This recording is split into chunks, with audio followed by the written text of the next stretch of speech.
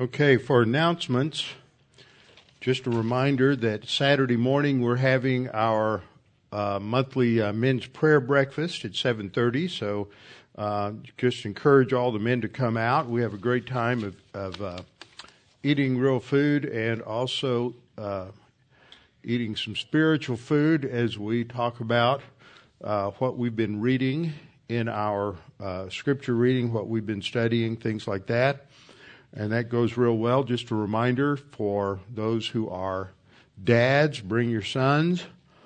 And then the next announcement is no class next Thursday night because it is Thanksgiving and people will be traveling with family and all of those things. So we don't have class on that Thursday night.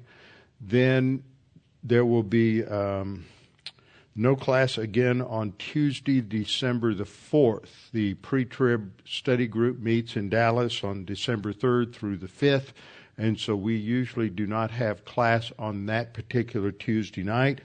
And then following that, on December the 9th, on that Sunday, we'll have our annual church Christmas luncheon, and so be preparing for those events. Trust in the Lord with all your heart and lean not on your own understanding. In all your ways acknowledge Him, and He will direct your paths. They that wait upon the Lord shall renew their strength. They shall mount up with wings as eagles. They shall run and not grow weary. They shall walk and not faint. Fear thou not, for I am with thee. Be not dismayed, for I am thy God. I will strengthen thee, yea, I will help thee.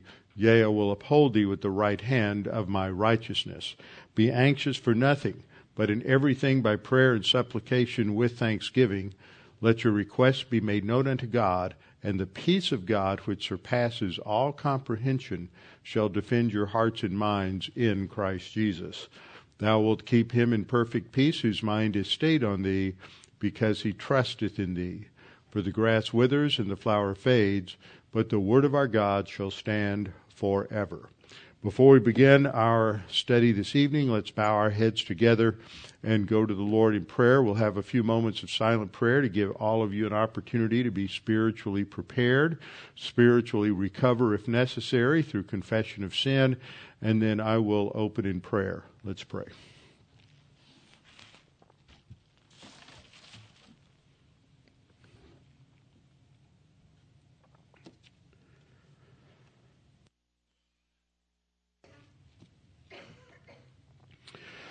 Well, Father, it's a great privilege we have to come together to enjoy our relationship with you as we learn what you have revealed to us and what you are teaching us. Father, we know that you have created all things and that you oversee all things in creation and in the historic timeline.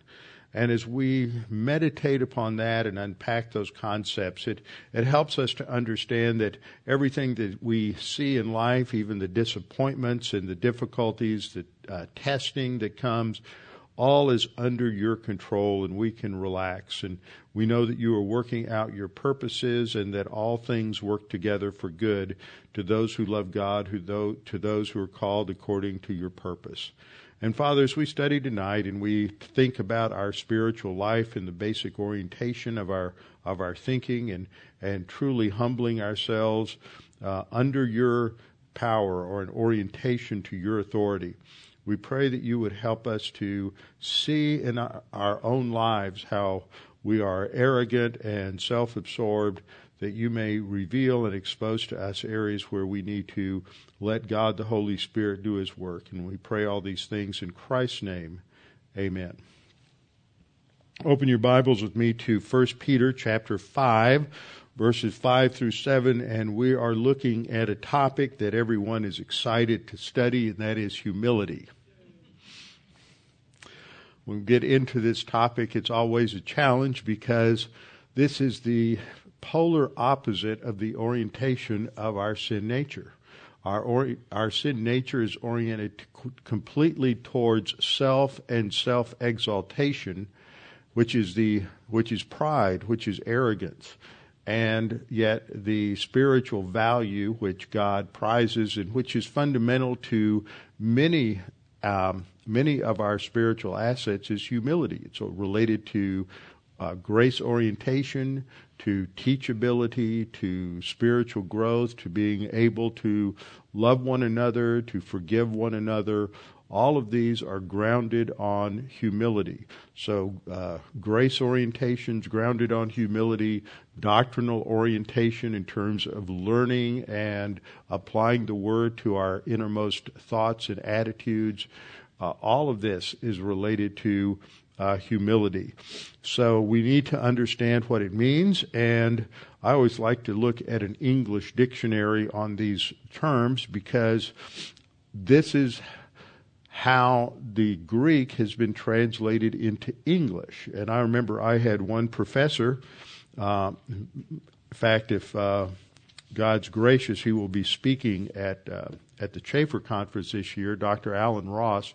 He's a great wordsmith, and had him for a course on Hebrew word studies, and he did something that I've never heard anybody else do, but I think it's outstanding, and that is that after you finished going through all of your Hebrew word studies and usage and everything like that, and you get 5 or 6 English words that the Greek or Hebrew word can translate into, is to look each of those words up in several dictionaries, and he would accept nothing less than either the Oxford English Dictionary or Webster's. At that time, it was Webster's Third International Dictionary. So you had to use the best English dictionaries to see if the word that was used in English really reflected the meaning of the original Greek or Hebrew. And a lot of people never go that way. And then the next step that you can take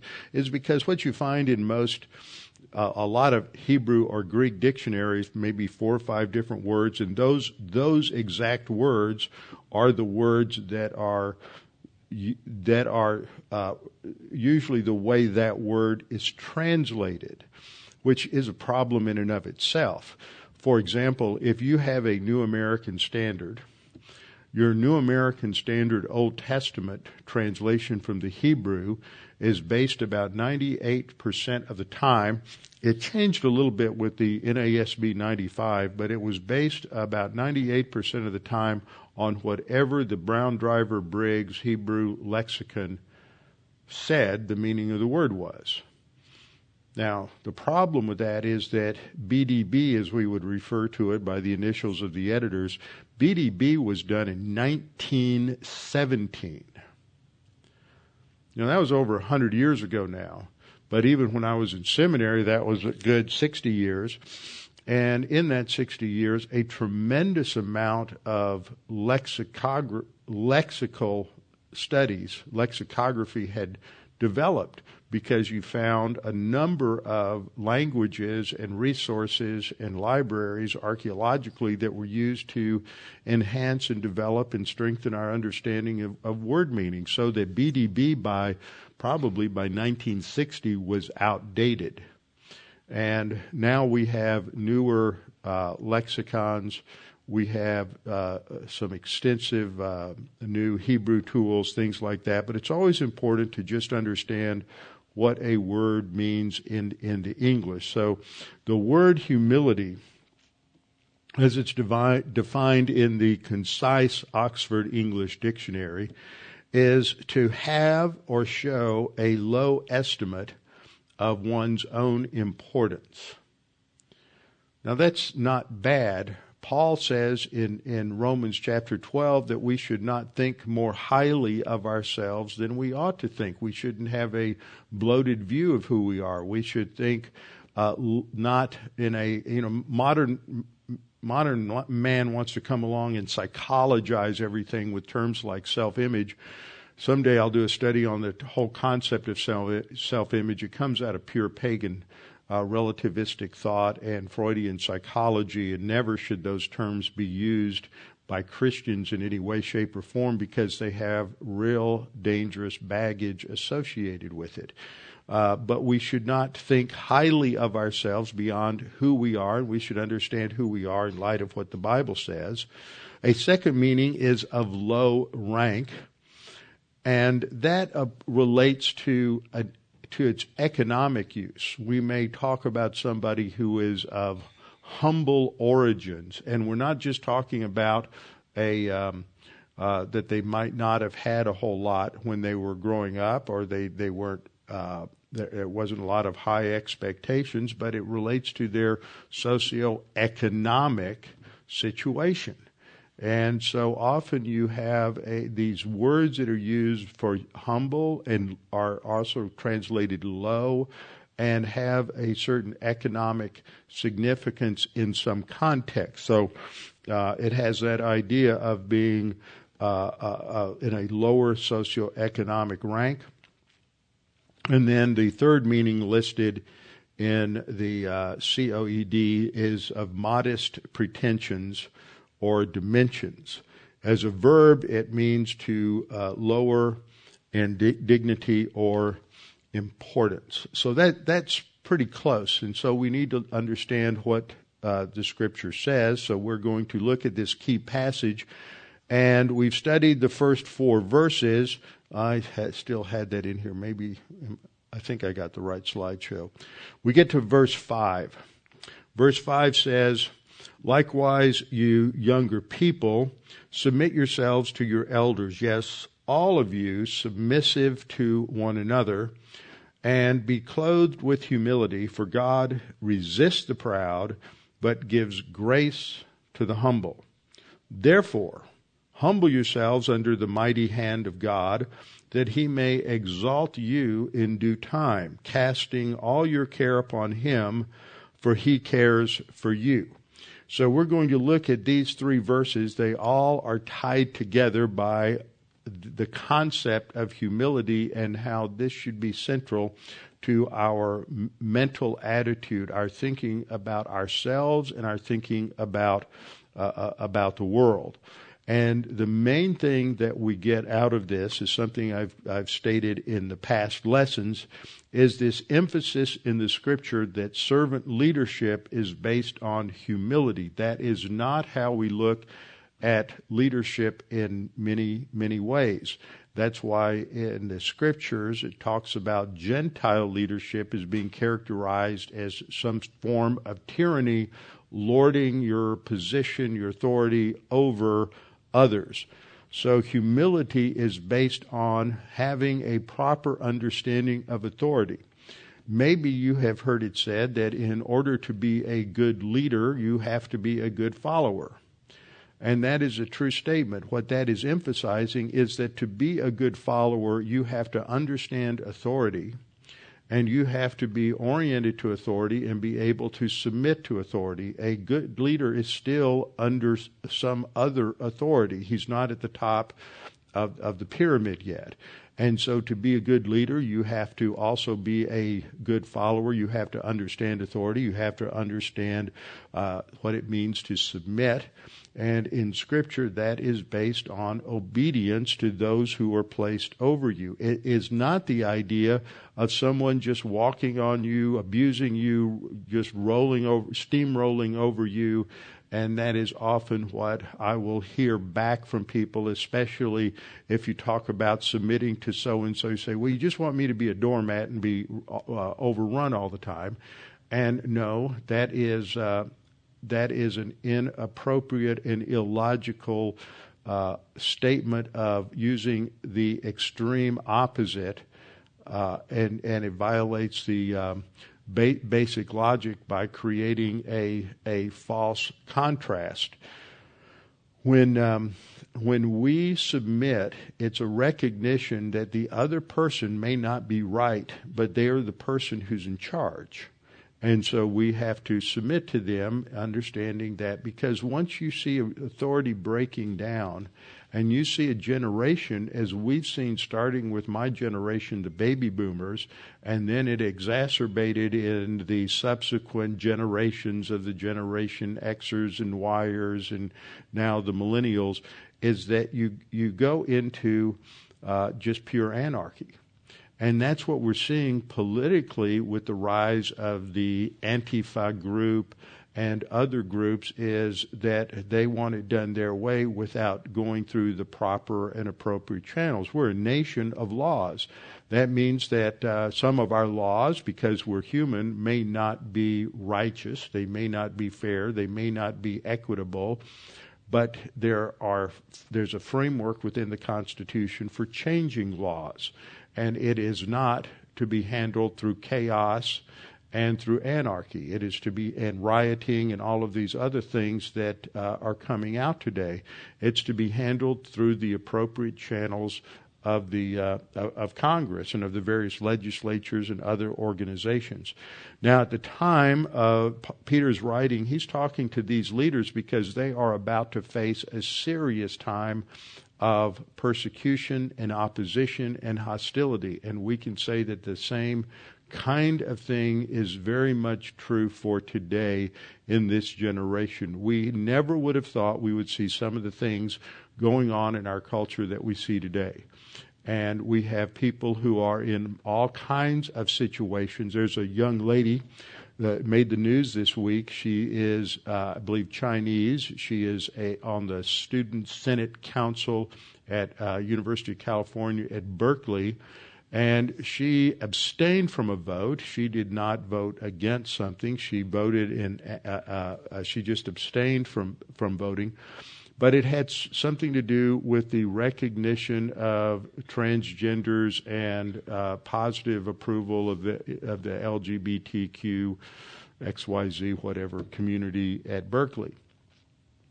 But she said, I can't vote in favor of this because I'm a Christian and I recognize that I have to represent the Christian community as well, and I have to take my stand for biblical truth. And there was a 3-hour demonstration on the Berkeley campus where they were shouting all kinds of vile insults and profanity and called her all kinds of horrible names because she would not approve of their position. And, we never would have seen anything like that 10, 15, 20, 30 years ago, but that's what is happening today. And that's just the beginning. I think this is going to get a lot worse, and it's happening in a lot of different environments because those who are opposed to us have become quite militant in their moral relativism. We got to go back to the time of the judges in the Old Testament, where twice in the book of Judges the writer says that it was a time when there was no king in Israel, that is, no authority, but that everyone did what was right in their own eyes. And it was a breakdown of all of the divine institutions, and so society was fragmented, and for a period of about 350 to 400 years, they were just overrun and dominated by foreign powers in a regular cycle, all of which was an outworking of the divine discipline, the 5 cycles of discipline that we have described in Leviticus chapter 26. It was everything but the fifth cycle of discipline. So leaders need to be prepared for this, and therefore leaders need to learn humility, and God teaches that. So as we look at this section, I just thought we'd break it down just to catch the thought flow. We have 3 commands that are mentioned here, and whenever there's a command in Scripture to do something, the flip side of that is that it involves the first divine institution of individual responsibility. So every command involves a responsibility on our part. If we are commanded to pray without ceasing, then we are responsible to pray without ceasing. If we are to give thanks for all things, then we're responsible for giving thanks for all things. If we are to walk by the Spirit, then we are responsible for walking by the Spirit. So every command entails certain responsibilities on our part. And what we have here are 3 commands that are stated. And all 3 commands relate to the topic, which is submission and humility. So 1 Peter 5:5 reads, "Likewise, you younger people, submit yourselves And there we have an aorist passive imperative. That's the passive isn't as significant here because that's the nature of the verb. But the aorist imperative is stating it's a priority. And that's important to understand that aorist really doesn't involve time when it comes to the imperative mood. You can either have an aorist imperative or a present imperative, sometimes a perfect. But an aorist imperative just emphasizes something as a priority. And there can even be passages where you have a verb stated as an aorist imperative and then in the same context as a present imperative. Present imperative emphasizes that this is something that is to be characteristic. It's a standard operating procedure for your life. And so if it's put in a present imperative, it means make this the normal way in which you do things. If it's in an aorist imperative, it's, well, you're probably not making it the normal thing in your life, and so you need to be given a direct order to make this a priority in your life and start focusing on this. And so that's the idea with an aorist imperative. It's the idea of make this a priority in your life. And so you have that stated as an imperative, and then it's like Paul just sort of stops back and he backs up and he says, and he's saying, not only you younger people, but all of you need to be submissive to one another. Because if we can't submit to one another and get along with one another and not get arrogant with one another, then we can never have genuine humility. So all of you be submissive to one another, and that is a participle. It's an imperatival participle because it's surrounded by imperatives, and so it picks up that sense to it. All of you be submissive to one another. And so this is one of those things that we're to do for one another. We're to pray for one another. We're to encourage one another. We're to help one another. We're to teach one another. We're to admonish one another. We're to forgive one another. We're to love one another. All of those fit together. Those are the one another ministries in the church. So it's talking about believer to believer within the body of Christ, because we're all members of the same body. And we all know that there are some people that are believers, that are members of the family, that we just have a hard time getting along with, and that we don't really want to act in humility in relation to them. And so this is related to a fruit of the Spirit and God the Holy Spirit working in our lives. So Peter says, submit yourselves. Then he says, all of you be submissive to one another. So even though there are different rankings, some in authority over others, the general mentality is not asserting your privilege, your position, or your power, but it is working together in love, working together in mutual submission. And the second main command is then given in the next clause, and be clothed with humility. And this goes back to also being an aorist imperative. So the two primary commands are to submit and be clothed with humility. Submit to one another. Submit yourselves. So that's the main idea. And then there's a quote that is a sort of a statement to support the importance of this statement, because the opposite of humility and submission is arrogance. And so there's a quote from Proverbs 3:34 that says, God resists the proud, but gives grace to the humble. So this sets up our contrasting categories of proud versus humility. So if you're humble, you will be submissive. If you're arrogant and prideful, then you will not be submissive. You will resist those who are in authority. And then that leads to a concluding challenge indicated by the first word in verse 6, therefore. Therefore, humble yourselves. Now this is the command here. Therefore, humble yourselves under the mighty hand of God, that he may exalt you in due time. And then you have the last phrase, casting all your care upon him, for he cares for you. And the word casting is indicated by the ing ending is a preposition, is a participle, and it's a participle of means. The command is to humble yourself. Well, how do you do that? You do that by casting or throwing all of your care upon God, for he cares for you.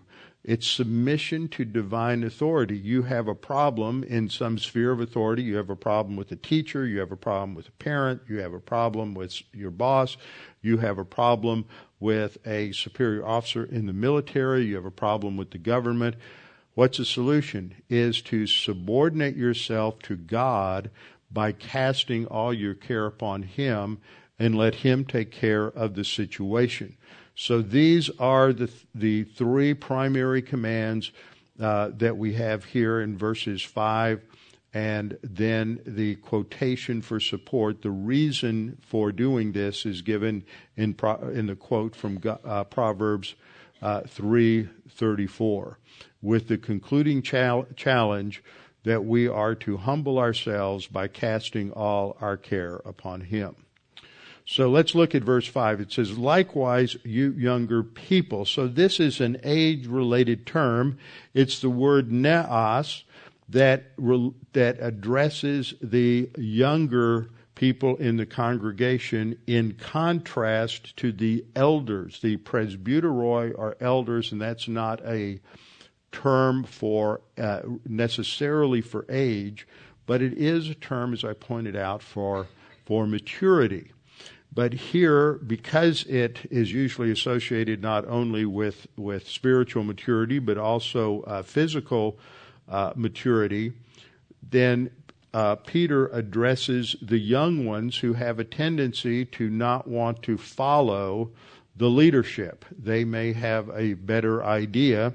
And so he says, you younger people, and he just says the ne'ah, so this would include men, women, whomever, that they are to submit to your elders. And in context, the word elders refers to the leadership in the congregation. And so coming under a time of pressure, time of adversity, there might be a lot of people in a congregation who may want to be more active and rebellious towards the government or towards some authority if there was persecution. I didn't have a lot of positive things to say about the film that came out last spring on the Apostle Paul. But I thought one of the themes that was developed within the film was that Paul is in prison. He's in the Maritime dungeon there in Rome. And there's Luke is also present. I'm not sure that was historically accurate, but that made for a nice story. And there were those younger individuals who did not want to submit to Rome, and they wanted to engage in some sort of opposition and rebellion. And one of them went out on his own and did some things, and it brought down the power of Rome against them, and the consequence was harsh on the Christian body. And I thought that little theme that they developed was so true, because in an environment where you've got government opposition to Christianity, and if you want to go try to take care of it on your own, and the leaders of the church say, shut up and sit down, and you don't shut up and sit down, then you're part of the problem and not part of the solution. Because the leaders of the church are in the position of authority, and they understand when it's necessary to take certain courses of action. And so this fits that particular scenario that Peter was writing to. All of these different Jewish background believers, they were dealing with leadership within their own community that would be against them because they had become Christians, as well as hostility from the Greco-Roman culture surrounding them. So that is addressed to the younger people. And then we have the command, which is hupotasso. As I pointed out earlier, it's an aorist imperative, and it is a verb that indicates the importance of submission to authority. That means doing what the person in legitimate position of authority says to do. Now, for many of us, we understand that there's the position, and then there's the person who is in the position.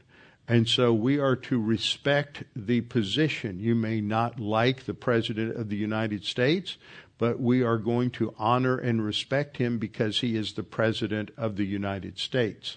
The same thing applies to somebody who is a teacher. You may not like your teacher. You may think your teacher is completely wrong.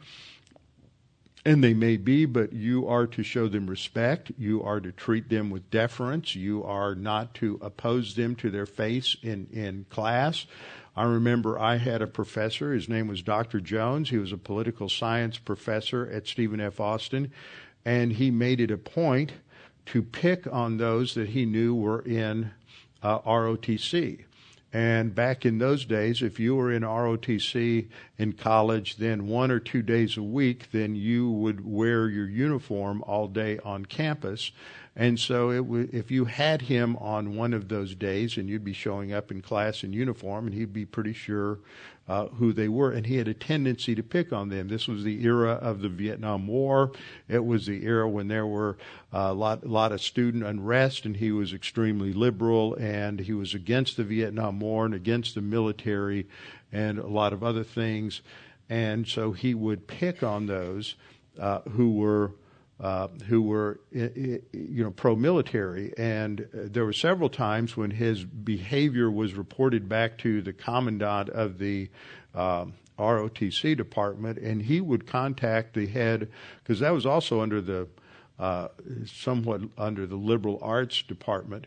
And so he would call him and lodge a formal complaint, and that's the way it needed to be handled, and not by verbal retaliation or name calling in class. That would just exacerbate the issue and make it personal.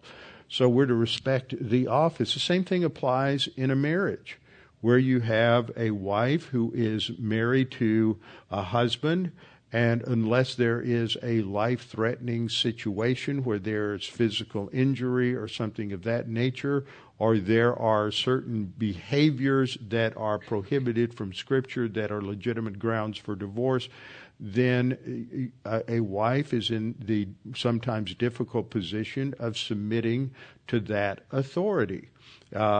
We see a good pattern here in Peter, where we saw that a slave, even if he's working for a harsh master, is still told to submit to the master and not to react or rebel against the master. This is such an important concept today for parents to teach their children. And we've seen 2 or 3 generations, beginning with the baby boom generation that was brought up on Dr. Spock and a lot of the liberal views of child rearing that dominated that generation, and is just passed on. And so you have had a number of things happen. On the one hand, you do have a number of cases where there are parents who do not understand how to corporally discipline their children, how to physically discipline their children, and so they become abusive. They do it out of anger. They do it out of hostility because the child has rebelled against them or disobeyed them in some overt way. But a parent who is loving of their child knows that that child needs to learn respect for authority. And that begins at the very beginning. You don't wait. I've seen parents do this. Well, I'm going to wait until they are mature enough to understand what is going on. Now you're going to be a failure as a parent. from the very beginning, when the child does something that is wrong, you got a padded diaper there. You're not hurting any kid. You just pop them one on the butt, and they're going to understand that that is a negative reinforcement. You're not even hurting them, probably. It's just that they know that they've been, that the source of love and comfort has not been real loving and comforting at that moment, and so they'll react. But it builds a pattern so that by the time they begin to be able to talk about anything or learn anything verbally, those patterns of discipline and reproof have been established. If you wait until they're 2 or 3 years old when you can explain things, you've just waited too long. You set the authority. You're the parent. You're the one in charge. You're the one who tells them when they can and when they can't do something, and when something is right or something is wrong. We have some states in the union that have passed laws that make it wrong to paddle children. We had a statement that came out from a pediatrician group this last week I saw that does not recommend any kind of corporal punishment for children. And all of this is just a way of destroying authority orientation and development of humility. If we look back on the last 65 years, and you just take a pattern and look at what's happened in each of these generations, has the application of this laid-back, non-corporal punishment view of family discipline improved the self-absorption and authority orientation of each generation? Not at all. You see each generation has become more self-absorbed. They don't know how to handle it when somebody tells them no. They have more pity parties and throw more tantrums. And so what happens is it destroys the moral strength and fiber of a generation. And so this has now been going on for 3 generations, and we have a generation now that it's not true for every single one of them, but it is true for a large part, to a large percentage of them, that it becomes a characteristic of that particular generation. The Scripture gives specifics, and the Word of God trumps every empirical study of the psychiatrists and pediatricians and everybody else in the nation, because God's the one who created human beings. God has a more thorough understanding of your sin nature and an infant sin nature than any doctor or any psychiatrist or any counselor. And He understands more completely, because He created us, what works and what doesn't work. There's a time for grace. There's a time for gentleness. There's also a time for discipline. Proverbs 13:24 says, "He who spares his rod," and what's that's talking about is a disciplinary action, hates his son. That's an extremely strong statement. If you as a parent are not willing to spank them from diaperhood, then in God's opinion, you have hated your child, because you're not willing to prepare them for the ugly realities that they will face in adulthood, where submission to authority and self-discipline and humility are going to be necessary to survive. In contrast, the writer of Hebrews says, "But he who loves him disciplines him promptly." You don't wait 3 or 4 hours, especially if they're young. By then they've forgotten about it. You promptly discipline them. You have to be very conscientious of what you're doing as a parent as you go through the day, because these teachable moments don't occur at convenient times, as far as I've observed, both personally as a child growing up and being corrected, and as an adult watching this and having to observe this. I've been a teacher, I've been a camp counselor and camp director and a lot of other things where you had to instill discipline into young kids that didn't have any discipline and had to spend a lot of time learning these things. Proverbs 22:15 says, foolishness is bound up in the heart of a child. What is meant by foolishness here is rebelliousness. It is the idea that they can flaunt authority without consequences. And so Scripture goes on to say the rod of correction will drive it far from him. Now, it doesn't mean you're beating the heck out of your kid. This means that you have a strong, stable, thoughtful, responsible view of corporal discipline. And so you are going to take it in hand. When the child is old enough to understand, you can explain what they've done and what the punishment is. But when they're little, when they're an infant, they just need a quick reminder that there are negative consequences, and that doesn't mean doing harsh things to them. Proverbs 29:15, the rod and rebuke give wisdom. But this only happens when there's humility. But humility has to be learned. It has to be enforced for some people. The rod and rebuke give wisdom, but a child left to himself brings shame to his mother.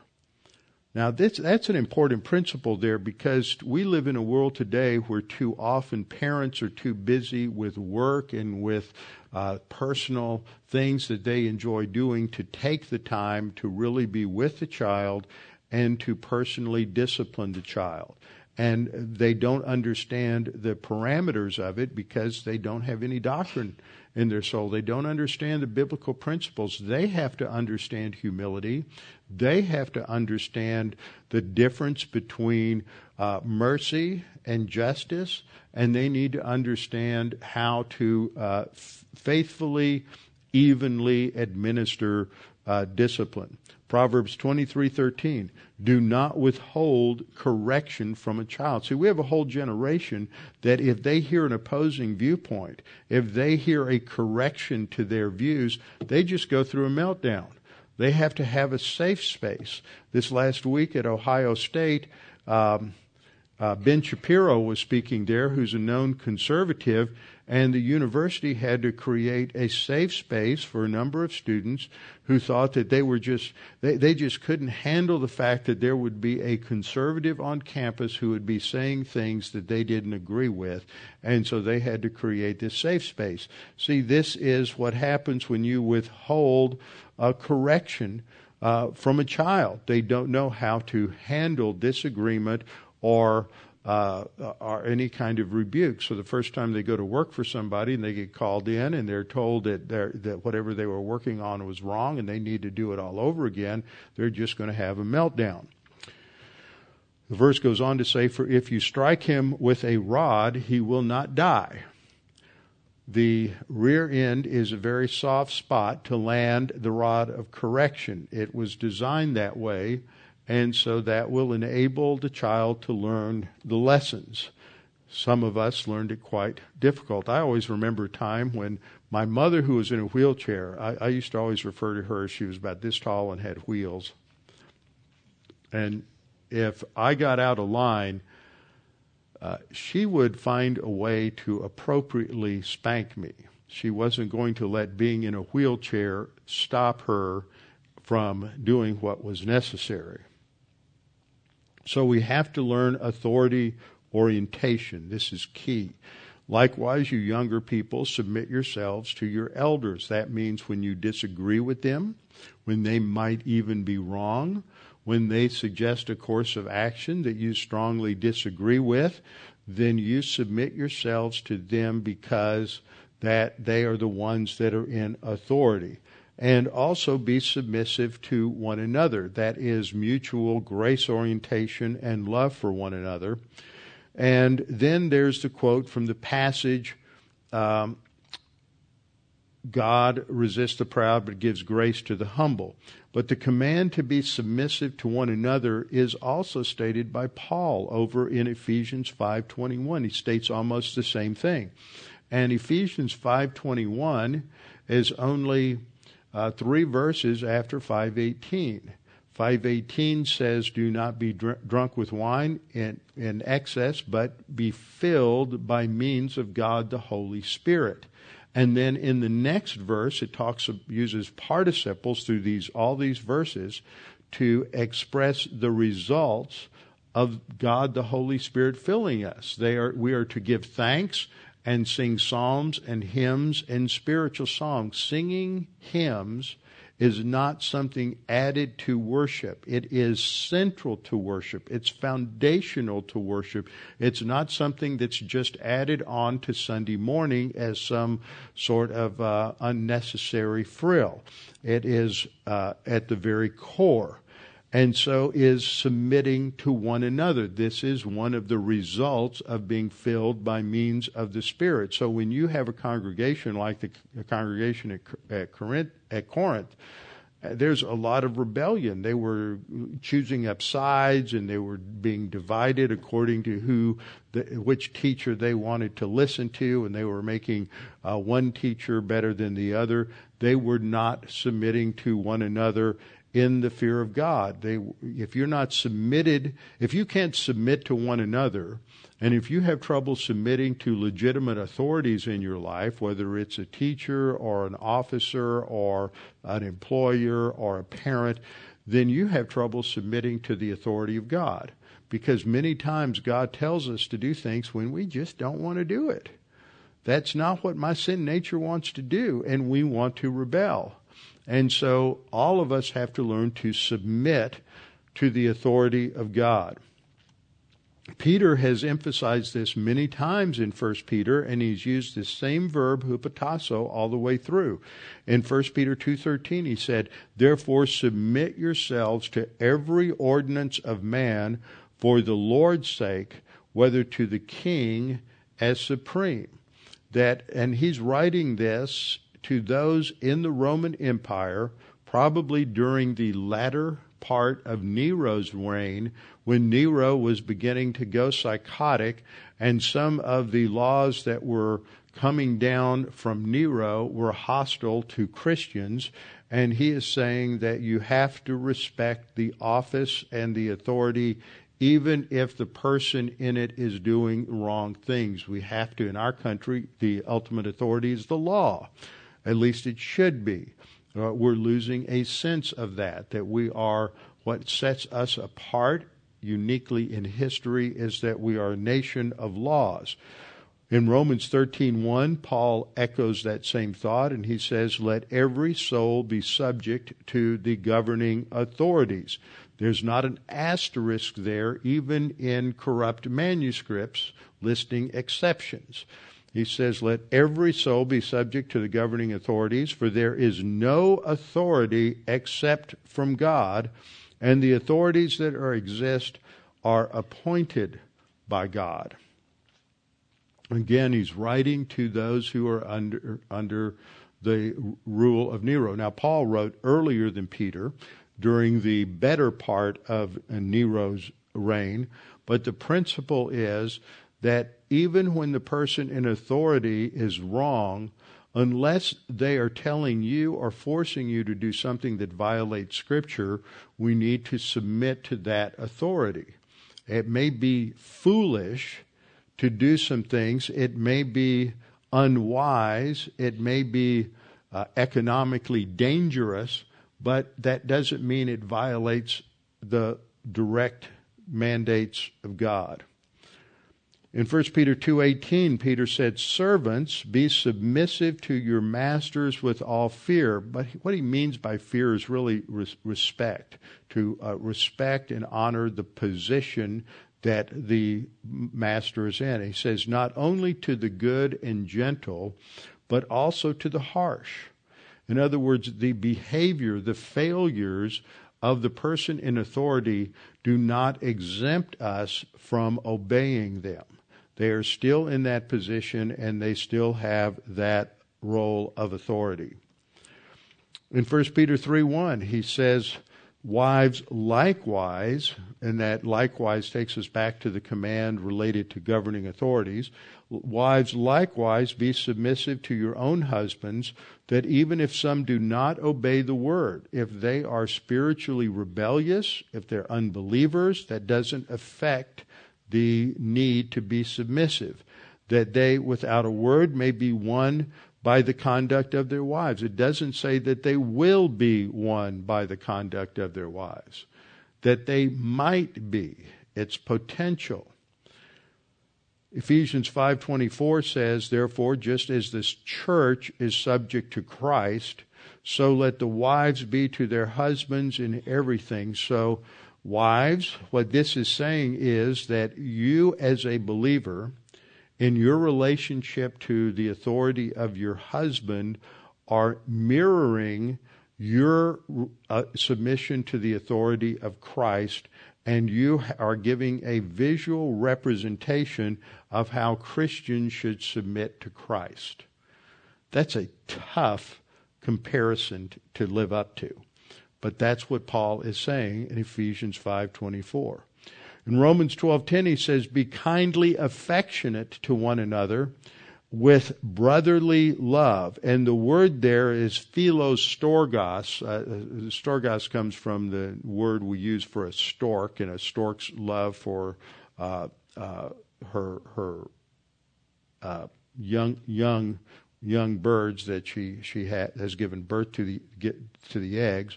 Be kindly affectionate to one another with brotherly love. So just as a stork is very close to and very protective of her young, so we are to be protective with that kind of affection that is that seems to be indicated there by the stork, in honor, giving preference to one another, not to one another whom you like, not to one another whom you agree with, not to one another who you think everybody should follow, but to one another, even those who you disagree with, even those who may seem foolish. We are not to arrogantly put ourselves out there as a judge for another person. And of course, the ultimate example of this kind of humility comes from the Lord Jesus Christ, as demonstrated in Philippians chapter 2, verse 8. That whole section from Philippians 2:6 down through verse 12 focuses on Christ as the example of humility. Being found in appearance as a man, he humbled himself. Now, who did he humble himself to? He humbled himself to the point of death. He submitted himself to the authority of Pontius Pilate. He submitted himself to the authority of the unrighteous Jewish leaders, to the Herodians and to the Sadducees and to the Pharisees and to the Sanhedrin and to all of the Roman soldiers. He willingly submitted himself and humbled himself under the unrighteous command and the unrighteous legal decision to execute him. That was not a righteous law. They were violating the very law of both Jews and Romans in the way they executed him. And yet he submitted himself, he humbled himself. And so what often happens with us is that in arrogance we say, well, I'm not going to submit to that person. I'm not going to do what that person wants me to do. And we elevate ourselves. And the reality is that if Jesus had asserted his right behavior to not submit to unjust authority, we would not have salvation. Now that's a lot to think about. Because one thing we don't like in our sin nature is to be forced to obey somebody who's not doing it right and somebody who is unfair and unjust. And so after commanding them to submit, the young to submit to their elders, he said that they should be submissive to one another. And third, he says, be clothed with humility. for. Now, this is an interesting phrase here. The verb is one that is only used here in the New Testament. It's enkambuomai, and it means to put something on like an article of clothing, but it also has the idea of tying something on. And what it relates to is that in the ancient world, if you were a servant and you were working for your master, then you wore an article of clothing, an apron, that indicated that you were a slave and that you were enslaved to this master, and that apron would be fastened to either your belt or to a vest that you wore, and it was significant for distinguishing slaves for freemen. And so when Paul uses this particular verb, that is what he is alluding to, is putting on the apparel of a slave, submitting yourself to authority. And as such, this imagery comes across as put on humility and so show your submission to one another. And so it's a picture of one who is totally submitted to someone in authority. So we're to be clothed with humility. And here we get to a couple of words that we'll go back and forth on. The first word for humility is this word here, tapanai, which refers to the basic characteristic of humility. Now, if you study humility in Greek thought, humility was really a bad thing. Humility was, you didn't not want to be humble, because if you were going to be somebody, you had to assert yourself. You had to be out there making sure everybody knew all of your accomplishments and pushing yourself forward all of the time. That is just the opposite of what tapanai phrosyne indicated. Taipinos is the noun, to be humble. So we have both of these words here, to be clothed with humility, that is submission to authority, because God resists the proud and he gives grace to the humble. Now, when we get to these two words, it should bring to mind something that we studied on Sunday morning in our study in Matthew. And so this takes us to Matthew chapter 18. Let's turn in our Bibles to Matthew chapter 18. Just to remind you a little bit of the context, as Jesus was coming towards the end of his ministry, there were a couple of times when you had a situation where the disciples were arguing among themselves about who would be the greatest in the kingdom. And Matthew chapter 18 is one of those particular chapters. And we read in verse 4, therefore whoever humbles himself as this little child is the greatest in the kingdom of heaven. And this is the same word that we find here that we're looking at, taipanao, which is the verb form of this term. Whoever humbles himself as this little child is the greatest in the kingdom of heaven. And whoever receives one little child like this in my name receives me. As I pointed out when we studied this, that this is one of those passages that gets poorly understood because we don't understand the cultural context very well. If we go back to the beginning of the chapter, verse 1, the disciples come to Jesus and they said, who's going to be the greatest in the kingdom of heaven? And earlier, remember, the mother of James and John come to Jesus and said, are you going to let my sons sit on your right hand and left when you come into the kingdom? They were always vying for who's going to be the best, who's going to be the greatest, who's going to get the positions of honor in the kingdom. And so Jesus gives them an object lesson here, and he says, he calls a little child to him and sets this child down in front of them. And he says, in verse 3, assuredly I say to you, unless you are converted. That's a very bad translation because that indicates conversion from being an unbeliever to being a believer. And they're already believers. The actual Greek word is simply the word strepho, which means to turn. In other words, you've got to turn away from your self-absorbed arrogance and become humble.